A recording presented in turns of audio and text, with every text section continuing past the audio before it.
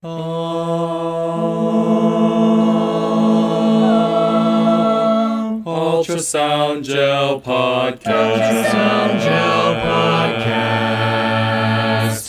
Hello, and welcome to the Ultrasound Gel Podcast. My name is Jacob Avila, and I have with me Dr. Michael Prats. Hey, Mike. Hey. So what we're going to talk about now is this very interesting study.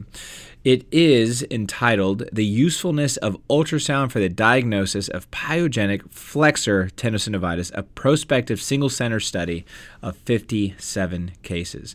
And this study, of course, was published in the Hand Surgery and Rehabilitation Journal recently in 2018. Of course. I have this at my bedside table. It's the only journal for this article. It's the only journal for this article. So, Mike, what is this? Well, they're referring to pyogenic flexor tendinosynovitis here to differentiate it from a more inflammatory process. They're talking about infection in the tendon sheath. Flexor tendinosynovitis is a pretty bad infection of the finger, and usually people end up going to the operating room to get this cleaned out. This is something you don't want to miss. Usually we use Knavel's signs for a clinical diagnosis. Now, Jacob, tell me you remember Knavel's signs. All right. I'm going to try without any prompting. I know one of them is a sausage digit. I assume there's like a redness component, maybe a cannot flex without pain component. And then just because a hand surgeon did it, and that's what they always want, like maybe a CRP and a SED rate. I think those are some great guesses. The other ones that you missed are tenderness over the flexor tendon, held in flexion, and pain with passive extension of the digit. Got it. The point is, it doesn't matter because they suck.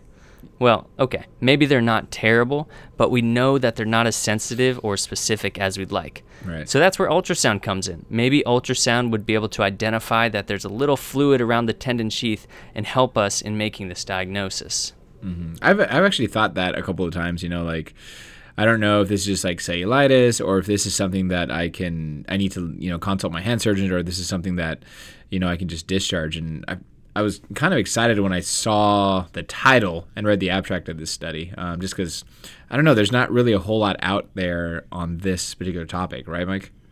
Right. It makes sense that the ultrasound would be able to help you here, but nobody's really done any good studies, and maybe that's because it's a fairly rare diagnosis, but I've only seen case reports of this so far. So let me tell you how they did this study, and then we'll talk about what they found. So just so you know, this was a study that was done out of France at an emergency hand care center. So unless you work at an emergency hand care center, you got to keep that in mind. It may not represent your population. They took any patient that came in with finger pain and signs of inflammation, which were like pain or redness or heat that were suggestive of possibly having this pyogenic flexor tendinosynovitis, which I'll probably refer to as PFT, so I don't keep stumbling over the words. Okay, I'm going to refer to it as PFT. They excluded people that already had that diagnosis confirmed. And so they were prospectively enrolling these patients. All the patients came in, they got examined by a resident or an attending. They drew their CRP level, of course, checked an x-ray, and then they got an ultrasound that same day. Not clear exactly when, but sometime that same day. If it was positive, they trusted it and took the patient right to the operating room where they took cultures and either confirmed or didn't confirm the diagnosis. If the ultrasound was negative, meaning they did not see any fluid pocket around the tendon, they treated it as cellulitis with antibiotics, and then they had them follow up every 2 days until the infection improved.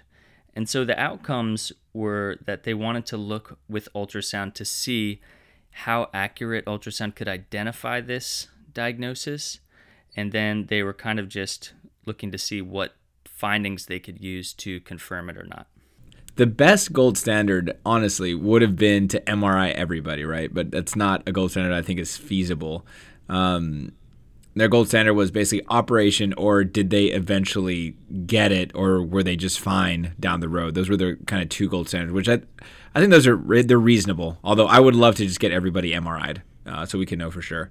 Yeah, I agree with that. It was interesting that they were willing to take people to the operating room instead of doing, more advanced imaging. Keep in mind that these were residents with at least 2 years of musculoskeletal ultrasound training, a senior radiologist, or the attending surgeon who did the ultrasounds. So these people probably had some experience looking at fingers with ultrasound. When we're talking about ultrasounding fingers, Jacob, have you ever tried to balance your linear probe on a fingertip? Yeah, it's difficult. And I looking at the images, I don't know if they needed to do this, but you can, if it's like, seeing a patient in the hallway or whatever, you don't have a lot of space, you can just use like a bunch of gel, like a couple like centimeter, maybe a couple inch thick of gel, or you can do the water bath. The water bath is nice because you can actually have the patient move their finger and kind of see how the thing that you suspect is pus kind of moves around as the finger moves. I like the water bath, but sometimes just a glob of gel works great. Yeah, water bath is cool. You could also do sounds like what you're doing could be called the excessive toothpaste method. Yes, the way too much toothpaste method. And what they were looking for in these scans were hypoechoic effusions around the tendon without any color Doppler signal, so it wasn't just an enlarged vessel or something. And then they also looked for thickening of the synovial sheath that was hypoechoic and hyperemic on color Doppler. And they used the contralateral fingers to compare, or even an ipsilateral finger that was unaffected or asymptomatic. So those are the findings that you're looking for, and to be honest, that's a little bit beyond what I usually do when I'm looking at the finger. So this may be kind of a more advanced scale that you need some experience to be able to make the diagnosis. So let me tell you about the results finally. They were able to enroll 57 patients. That's crazy. That's over the course of like 3 or 4 years too. Yeah, that was between 2012 to 2015. So like we said, kind of a rare diagnosis. And this is a hand clinic. Their primary outcomes were they were trying to see how accurate they were at ultrasound, and they ended up getting a sensitivity 94.4% and a specificity 74.4%. So this is one of those rare cases where ultrasound is more sensitive than specific. So it's better at trying to rule it out than rule it in this case. Now, interesting, just to tell you about the patients, so they ended up finding 27 patients with findings on ultrasound, and they took all those to the operating room.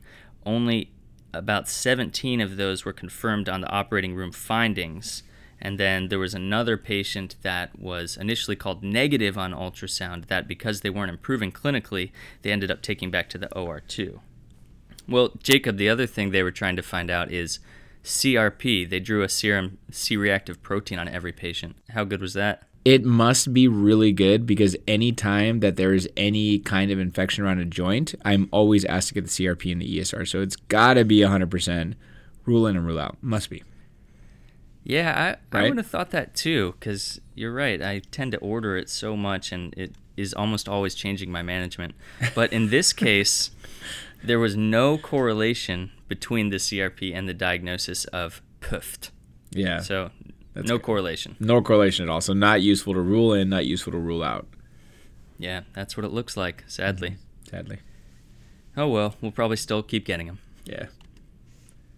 So what are the limitations you see to this paper? I mean, are you ready to dive in and start scanning every finger that rolls by your door? I mean, I'm probably going to scan every finger just because I want to learn how to do this, but there's a lot of limitations. The first one is that this is not necessarily the patient sample that we are going to be working with. I mean, from what I read about the paper, it was they were seen in an ER, an urgent care, and then transferred or sent the same day to another clinic, in a hand clinic, to be seen. So this is a specific patient population. It's not going to be everybody that we see with this tendon sheath. These were trained individuals. There's 3 of them that did it. They were all pretty trained. And I don't know, like I'm doing this and I have done it, but I feel like the ultrasound, it still has to kind of prove itself to me as being a definitive rule in or rule out for this thing. I mean, it's definitely interesting, definitely useful, and I'm so glad that somebody asked this question and was able to publish something after, it's kind of a lot of work to go, be working on a study for 3 years, and I'm glad it's out there, but I'm not sure if this is ready for me to, use it to rule in or rule out just yet. I kind of wish they had broken down of the 2 ultrasound findings how accurate each one of those were, because if you could just find the fluid collection and that's the most sensitive piece, then you could forget about all this synovial hyperemia, but they don't know.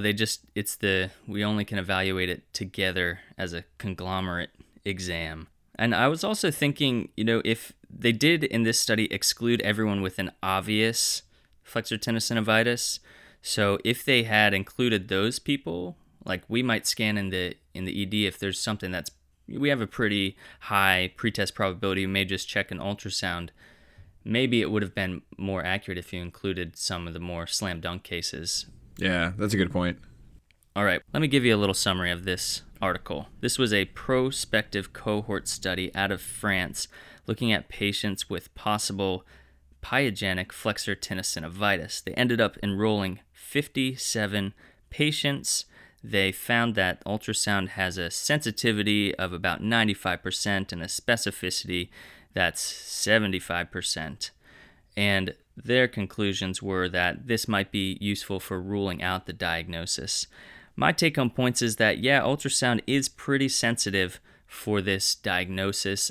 I don't know if we can really relate it to our population in the acute care setting at this point, but it certainly does provoke some thoughts of how we might be able to use this later on.